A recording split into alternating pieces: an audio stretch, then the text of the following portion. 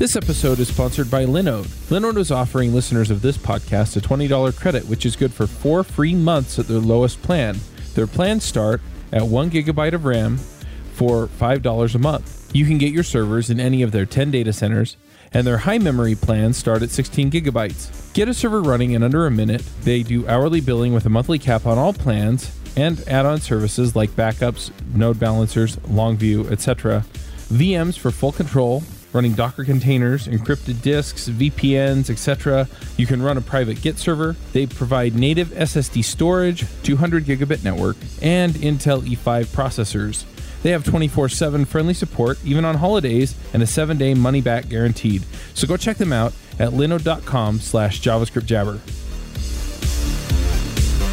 Hey everybody, and welcome to another episode of My JavaScript Story. This week we're talking to Ben Koh from NPM. Ben, do you want to say hi? Hey, how's it going? I'm excited to be on the show. I had a lot of fun being on JavaScript Jabber last time, so excited to do this. Yeah, you were on a while ago. I'm trying to remember how far back it was, actually. But yeah, JavaScript Jabber, we talked about NPM. Let me look that up real quick. But yeah, looks like it was September 2014. So, yeah, that was, wow, it doesn't feel that long. I guess it's been busy. Yeah, time flies. Yeah, but we had you and Forrest and Rebecca and Isaac on talking about NPM. And I think, if I remember right, that was about the time when NPM Inc. was formed and NPM kind of changed the way that it was structured and stuff like that. So, yeah, I was the third employee at the time, and the company had just formed, and we were just starting to get our first product built, and it was a really fun time. So I forget. I think we probably talked to you about some of our early products, I imagine, which were probably in their very early stages then. Yeah, and since then, I mean, we've had Isaac back, we've had Rebecca back, talked to a few other people involved in Node. We've had Michael Rogers on a few times. So it's fun and exciting to get people in and just see what's going on, what's new in the community, and then also just to get to know people who are working on this stuff. I think in a lot of cases, especially with tools like NPM, it sort of becomes this tool that we use and we don't really think about the people behind it. And so that's part of the reason why I've been doing a show like this, is just that I want to show, hey, look, there are real people behind it. Here's who they are. And look, they're not that different from you. You got into programming the same way they did. So cool. I'm definitely excited to tell that story because I think it's kind of fun. Yeah, absolutely. Well, let's just dive in then. How did you get into programming? So I was always really excited by computers, even from a pretty young age. But my stepfather was fixed hardware at the University of Waterloo, and he would bring me home like the decommissioned old hardware from Waterloo. So I'd get these in the early 90s, I'd get an XT computer that was no longer being used by any professors at Waterloo, and I'd get to noodle around on it. So that was how I got into, learning how to use computers and hardware and the operating systems. But I didn't quite, I knew I wanted to learn how to program, but I didn't quite know how to get started. Then I think what was really a turning point for me was finding GeoCities one summer. I think I was in grade 7 or 8. And I found this GeoCities, like, oh, I can have a website on the internet just by making this website on this GeoCities service. And I remember seeing, like, there was, at the time, there wasn't anything like NPM. But people would share these little snippets of JavaScript all over their personal site. So you'd find and JavaScript wasn't a serious business thing back then. It was more like you'd have like this little message board for your website, and you would put googly eyes on it that follow your mouse around or something. But then people would share those snippets of code. And then you could learn, oh, if I change this parameter, the eyes look slightly different, or if I change that parameter, this will happen. So I didn't really think of it as programming, but I was definitely starting to, I basically put as many random things like that on my horrible early website as I could. And then eventually, I didn't really have internet access that often when I was that age. I was, 11 or 12, and was in a really small town and didn't really know anyone else who programmed. So what I used to do would be go down to the Radio Shack, which was downtown, and I'd just raid the bargain textbook bin that they had at the Radio Shack. And I bought these books that started to teach me programming, which is, I think, was when I started to learn it a little bit better. So I had JavaScript for Dummies. I got this really old one, and I got a book on a really early version of HTML, and I got an early C textbook too. So that's when I really started to fall in love with programming, was when I got a few of those textbooks and would just read them by myself on long Canadian winters. I think living in a cold country is a good way to learn programming, because you spend way too much time in your bedroom. When oh, there you go. Yeah. Yeah. So that's definitely how I got started. I had my stepfather was a really good mentor for learning about the hardware and getting off the ground with that stuff. That makes sense. Yeah. I remember GeoCities was kind of where I got started too. I must be a little bit older than you, because I was in high school when I got into, doing that kind of stuff. But yeah, a lot of the same things, copying and pasting plenty of JavaScript in there and figuring out how to structure web pages and stuff like that. Back when you laid everything out with tables. Yeah, it's funny because JavaScript wasn't very well respected back then. No. It was like people would usually have it turned off in the browser, so it's not something you'd use to make to actually make a serious website, right? It was kind of more of a hobbyist thing. Yep, and more websites are now becoming almost completely built and rendered by JavaScript. So it's definitely a different world now. How did you wind up getting into JavaScript then? Because I remember back then, and even when I got into development professionally, I started out doing Ruby on Rails, and JavaScript was kind of just a necessary evil where you'd use jQuery to get the bare minimum done you needed in the browser. So yeah, it's definitely like I did it early on with my GeoCities kind of websites I did, and then I kind of put it down and went to college and learned Java and C and all those languages that you think of as real programming languages. Mm-hmm.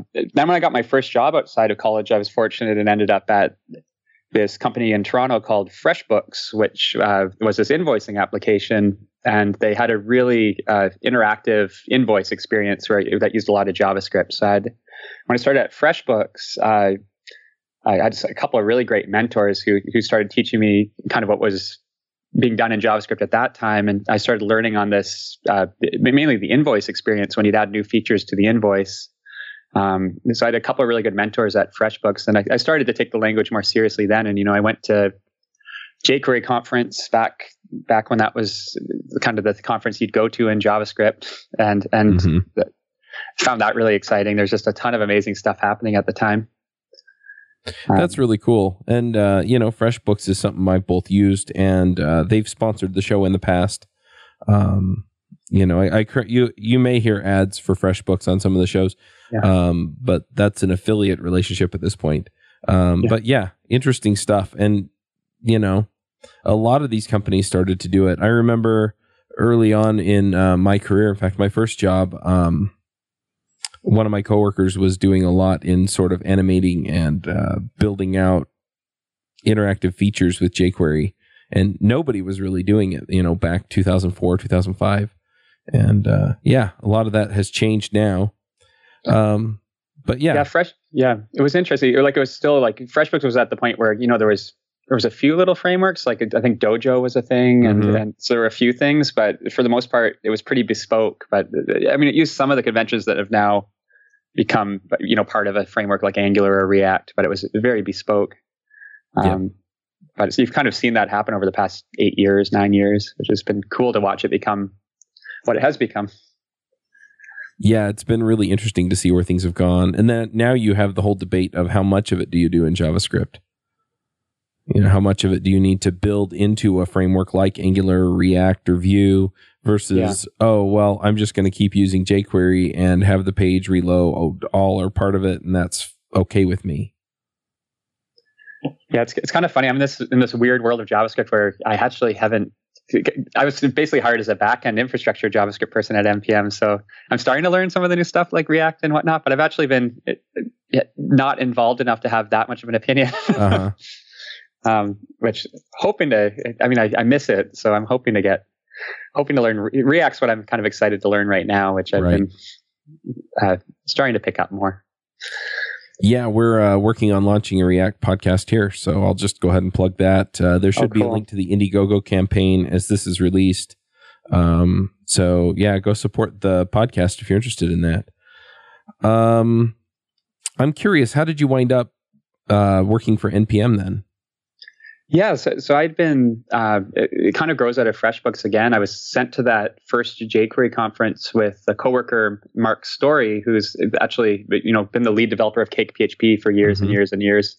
And him and I were sent to that jQuery conference, and I was like, man, there's so much really exciting stuff happening in JavaScript. Like at that conference, there was people making isometric games and just these great kind of emergent UI frameworks and stuff. And after the conference, I remember I was just chatting with Mark, and I was like, man, wouldn't it be cool if you could do some of this stuff on the back end? Like, I wish that I didn't have to write PHP on a day-to-day basis. And I wish I could take these JavaScript skills and do back-end stuff. And Mark said, oh, there's this new little thing called Node.js that just came out. That's like, I think at the time it was like 0.04 release or something. And so I immediately kind of installed it out of curiosity. And then weekends when I was programming, I started programming Node as my kind of weekend open source hacking toy.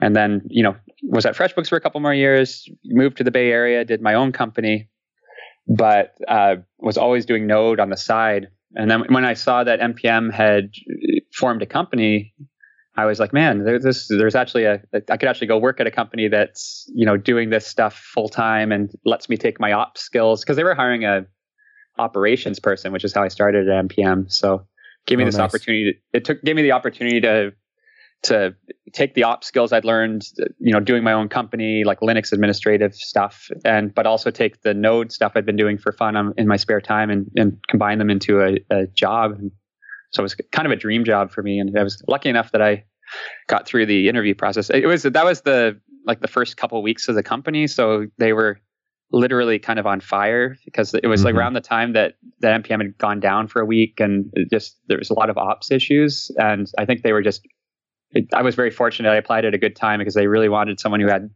ops experience to help our now CTO CJ solve some of the ops problems.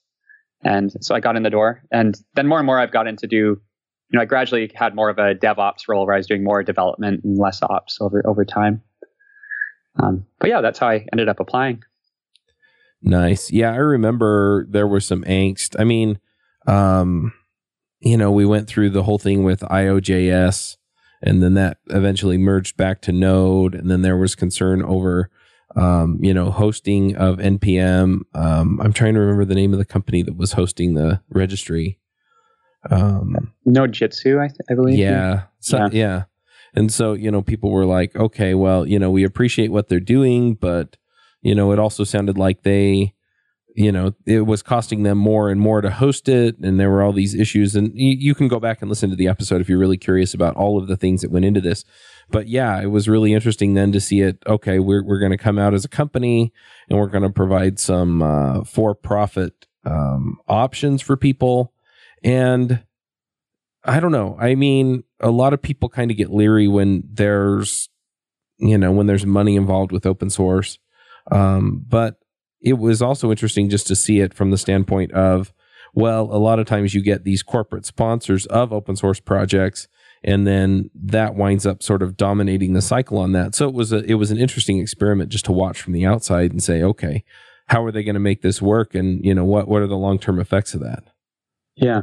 I think it's kind of interesting to hear. Isaac's been talking to us recently about his thinking on this as the company grows. And I mean, one of the things was that NPM's, if you look at the graphs of just JavaScript usage over the past few years, like it's all been exponential. Mm-hmm. So like if you're in a foundation, or if you're relying on a single corporate sponsor or what have you, it kind of means every year you have to go to them and say, well, you gave us $250,000 last year to run the registry, but we actually need $750,000 this year, because it's now 8 times bigger than it was in a 1-year period, right? And so it's definitely, it's certainly an experiment. It's there haven't been that many companies founded around the way NPM was founded around this open source product, but I think I can see where I think Isaac came to a good decision to do that, because we'd be in a position where we would have to ask for a lot of money at this point just to keep the registry running. Yep. So what was it like being there early days? I mean, you were there, things are kind of coming together. The Node registry went down, and they were like, panic, let's get somebody in here to help. So you get in there. I mean, what was it like? I came in a week or two. I came in a week or two after CJ, our now CTO, had been hired, and she was already had us really on a great track to just getting stuff stable. Like it was kind of like there was a lot of. I came in. I was definitely like I stood up our Nagios server, which has been up for years now, to actually start monitoring stuff more closely. But we already knew we wanted better monitoring, and we knew we wanted to automate more stuff. And it was actually for us early stage startup. There were 5 of us at the time. It was pretty low stress, a lot of fun. It was a lot of fun trying to get stuff stable, because it was kind of, for a lot of us, it was our second or third time doing this, and we kind of like, okay, we kind of had a game plan of how we wanted to automate stuff, a game plan of how we wanted to monitor stuff. Definitely the first 6 months, it was like I'd have my pager going off at 2 a.m. quite a bit. You'd wake up and be like, crap, some part of NPM's failing, and I have to poke at a server at 1 a.m. or something. That's always fun. Yeah. But because it was our, CJ's very experienced, and I'd been through this myself with my own company, just coming out of that experience, like we at least had a process around NPM ops that was, if we have a problem that wakes us up at 2 a.m, let's never have that happen again. So it actually within not too many months of work, it became mostly just a lot of fun, because we were just at the center of the JavaScript community as you say, as kind of the whole IOJS thing happened, and as JavaScript just exploded over the past few years, right? Mm-hmm. So a lot of fun. Kind of flew by. So over the last 3 years now, what contributions have you made to NPM and to the JavaScript community in general that you're excited about or want to talk about? Yeah, sure. I mean, in terms of in my spare time, I've been writing this library called Yargs for years now. I actually inherited it from someone else, but I've been running development on it, which is a command line argument parser. So that's an open source library I'm really proud of. And I also wrote this open source library with Isaac called NYC, which is for test coverage. And I've been working on that for a few years. And gradually in the process of doing that, I've been doing a lot of the work on Istanbul, which is a test coverage library as well. Uh-huh. So I've done a lot of work I'd say in my kind of wearing my open source contributor hat, I've done a lot of work around developer tooling and testing, and I'm proud of some of the libraries that have come out of that. In terms of what I've contributed to the JavaScript community in my work at NPM, I'm definitely really proud of how, working along with CJ, we managed to stabilize the registry to the point where like early on when I was starting at NPM, there was just this ongoing joke about the registry being down, because we'd just come out of we'd come out of this period where the registry was down a lot. And I'd say over the past 3-4 years, it's just gotten to the point where the registry people kind of ignore there is still politics. There's always open source politics around something happening, but there's no longer this ongoing joke about NPM being down. It's just seen as this commodity that is available to people. And now we're on to these second order problems where, it's we now have 20,000 dependencies in our library. How can we shrink the number of dependencies, or how can we, it's a different set of problems. Yeah. So I'm proud I'm proud that we as a company and me and my peers managed to get it to that second order of problems. Well, that's awesome. And, it reminds me a little bit of the fail well with Twitter, where that was a very common thing for a while. And then, you got used to it being down, and then all of a sudden it stabilized, and, and you worked all that out. And it's such an integral part of things that, when it doesn't work, it really hurts. And when it does work, I think a lot of times people just kind of don't really notice because it's doing what we expect it to do. Yeah. No, definitely. And we're trying to, that's kind of an ongoing theme for us. NPM is a company. We sell products. We definitely are. Some people do think of us, I think, as like you just turn on the socket and you get NPM. But we're trying to balance we want the number one priority for the company is that the registry exists forever and is always online. And then the number two priority is we want to find a way to be profitable so that that can always continue to be the case. So that's I've recently become my role at NPM now is actually product manager recently. So I've been helping develop some of our next generation products that are going to help make that goal come true. So it's a fun balance, but like you say, it's like people don't necessarily even think of what's happening when they type npm install, and we're trying to continue to let you be able to ignore npm install while offering you great additions to the npm experience, so that you do think of us sometimes, because we're making your work life even better. So yeah, makes sense. So what are you working on now? You mentioned you're doing project management, but is that all of it? In particular areas of npm, are there other things you're working on? Yeah, I'd love to. I'd love to talk about some of the stuff I'm working on at npm, but also happy to talk about some of the stuff I've been working on myself. Mm-hmm. Start with my own stuff. So I don't know. Have you heard of Istanbul before yourself? I have. I don't remember details, but yeah. I've heard it mentioned.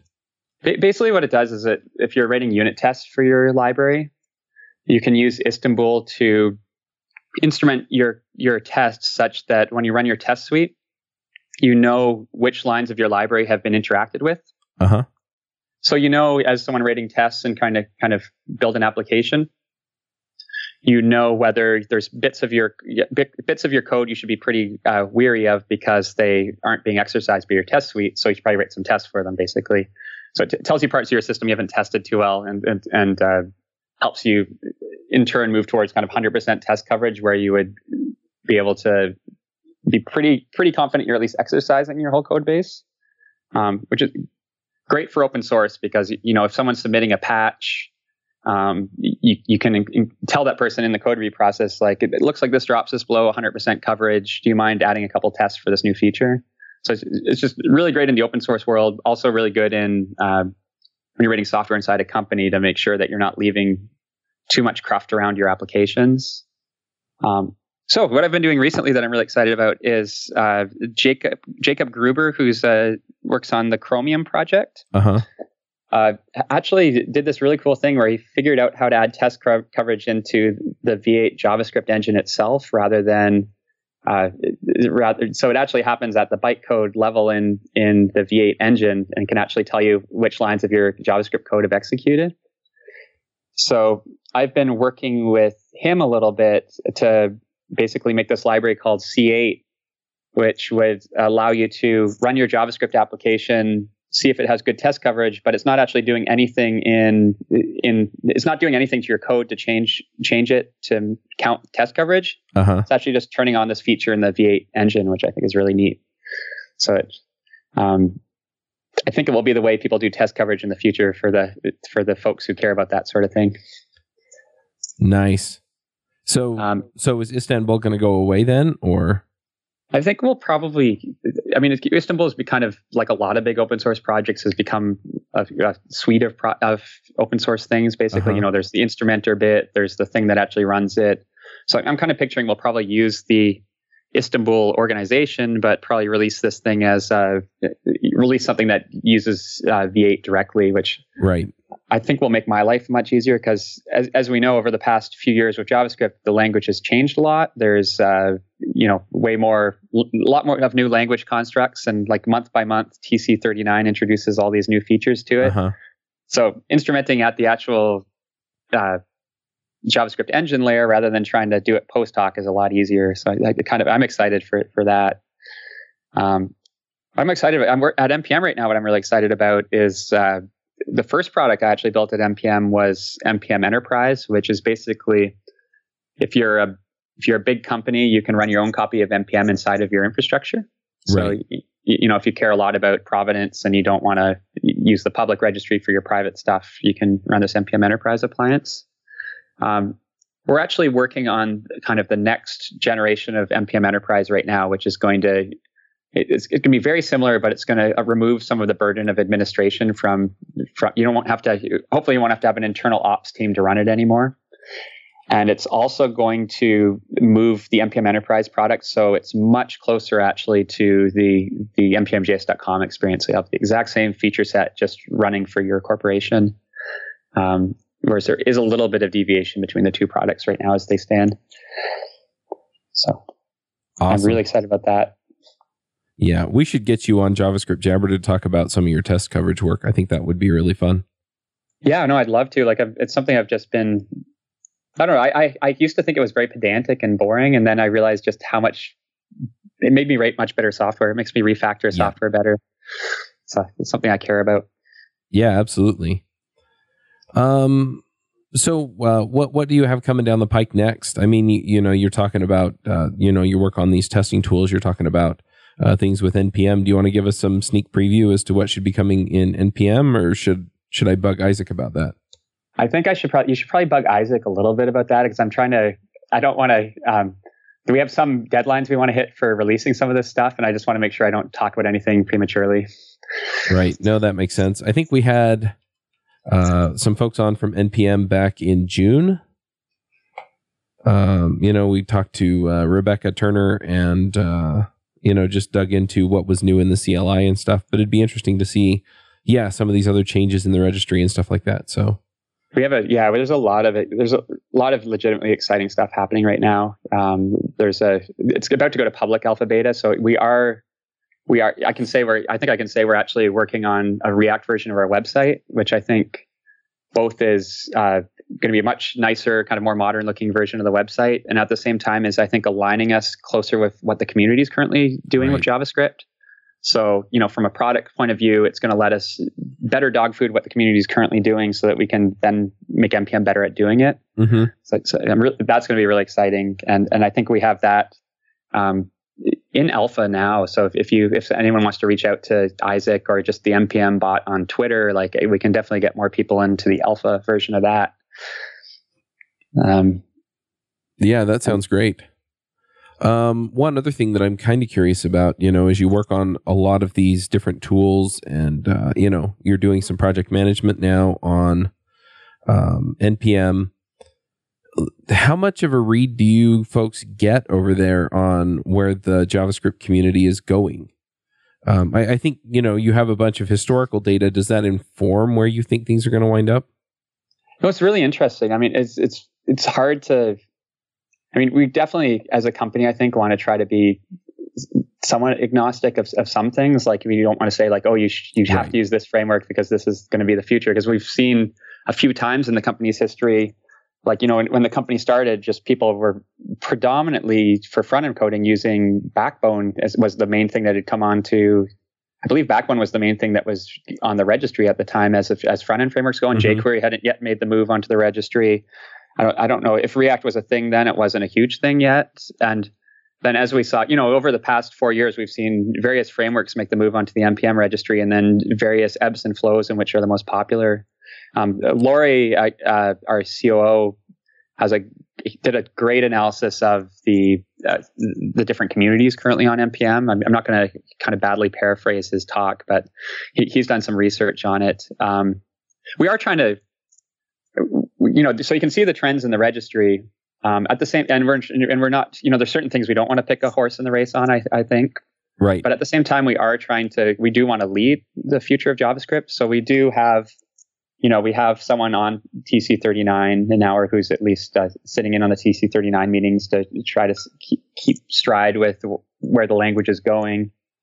We are starting to make some more contributions to the Node platform itself. We definitely do have a horse in the race where ESM modules are concerned, because that's going to be as people start to change how they write modules, that's really important to the NPM ecosystem. Mm-hmm. So that's something we care a lot about. So I think expect us to have opinions on that. Right. We did an interview with John David Dalton about that, the ESM module loader. And so. Yeah, we're at this really exciting transition point, right? Where the interesting thing is you have these 600,000, you have this corpus of 600,000 modules that are already on NPM. And then you have but we're at this turning point as a community where we want to bring the browser and the existing CommonJS ecosystem closer together. So it's going to be interesting 6 months or a year while that happens. Yep. Sounds good. Well, I won't pepper you with too many more questions about NPM. In fact, let's go ahead and do some picks. Do you run your own freelance business? Or maybe you're thinking about picking up some business on the side? Well, then you need FreshBooks. FreshBooks is the quickest and easiest way to get invoices out to your clients. It's easy to use. It works anywhere, available from any device on the desktop, iPhone, iPad, Android, and all of your data is backed up and secure. And it makes it really easy to get organized and get paid. You'll be tracking time, logging expenses, and invoicing your clients in no time. You can also save time billing, freeing up several days per month to focus on the work that you love, and you get paid faster. FreshBooks customers are paid on average 5 days faster because there's a link on the invoice that says pay me now. And it's a great way to grow your business. Plus, FreshBooks is offering a 30-day trial. That's right, 30-day trial if you try them out. So go to gofreshbooks.com/devchat and enter devchat in the How Did You Hear About Us section. Once again, for a 30-day trial, go to gofreshbooks.com/devchat and enter devchat in the How Did You Hear About Us section. Do you have some things that you want to shout out about? Yeah, sure. So this February, I'm going to this kind of hackathon conference thing in Illinois again called hackillinois.org or Hack Illinois. And I think it's really cool because what they did last year is they brought in some open source maintainers from fairly popular projects. And then, so it's not just a hackathon where you make some company over a 2-day period or something. It's actually the students at the University of Champaign-Urbana are actually paired off with well-known developers from the open source community. Like last year, I was there with Blaine from Gulp and the fellow who writes a lot of Express. Jongleberry is his NPM name. And so we were actually pairing off with students and helping them land their first issues on open source projects. And it was just a lot of fun. And I think that's really cool to teach university students kind of open source, which is something I didn't learn until much later in life. Trying to think of what else do I want to call out. I definitely want to call out that C8 tool I've been working on, but more specifically, I want to call out the work that the Chromium people have been doing on test coverage, because I think it's really neat. I know he has a blog post coming out on that soon. I don't have too many other picks that come to mind right now. Awesome. Well, those are cool. We'll definitely put links to those in the show notes and help people go check those out. I'm trying to figure out what I'm going to pick because I've already done a couple of these interviews today and I'm running low on what to pick. I mean, one thing that I picked up recently again is just recording videos, and so I've been using ScreenFlow, and I'm just going to shout out about that. I've been really liking that. And then, so one other thing that I'm going to pick, and this is something that my wife got into, and she bought a whole bunch of crap on it, and anyway, then I got on it and I bought a whole bunch of crap on it. It's wish.com. And I don't know exactly what the story is there, but I think it's just it gets manufactured for cheap in China and then they ship it over, on the slow boat. So it takes a while to get stuff, but you get stuff real cheap there. So I've gotten like camera lenses for my phone. I've gotten a handful of other things. I got a GoPro type camera for like $20. So anyway, it's just been interesting to kind of see how all of that fits together, and you can get stuff that you can actually use. I've been pretty happy with the quality of most of that stuff. She also got my birthday present on there, and that was an old Nintendo emulator. She got it for like $10, and it has pretty realistic Nintendo controllers and stuff. So anyway, all in all, I've been pretty happy with the stuff that I've gotten off of there. And like I said, it's like super cheap. So yeah, those are my picks. Ben, if people want to see what you're working on these days or follow you on Twitter or GitHub or anything like that, where do they go? Yeah, the good place to find me is github.com/bcoe, just bco. And then on Twitter, what's my Twitter? My Twitter is just Benjamin Co, all one word. So yeah, I'm pretty active on both places. So come say hi. And on the open source end of things, like I'm always looking for more contributors. So if you're interested if you've used Yargs before, if you've used Istanbul before, I'd love to have patches. So bug me on Twitter or GitHub. Awesome. All right. Well, thank you for coming and talking to us. We'll go ahead and wrap this up, and we will catch everyone in a week. Bandwidth for this segment is provided by CacheFly, the world's fastest CDN. Deliver your content fast with CacheFly. Visit CACHEFLY.com to learn more.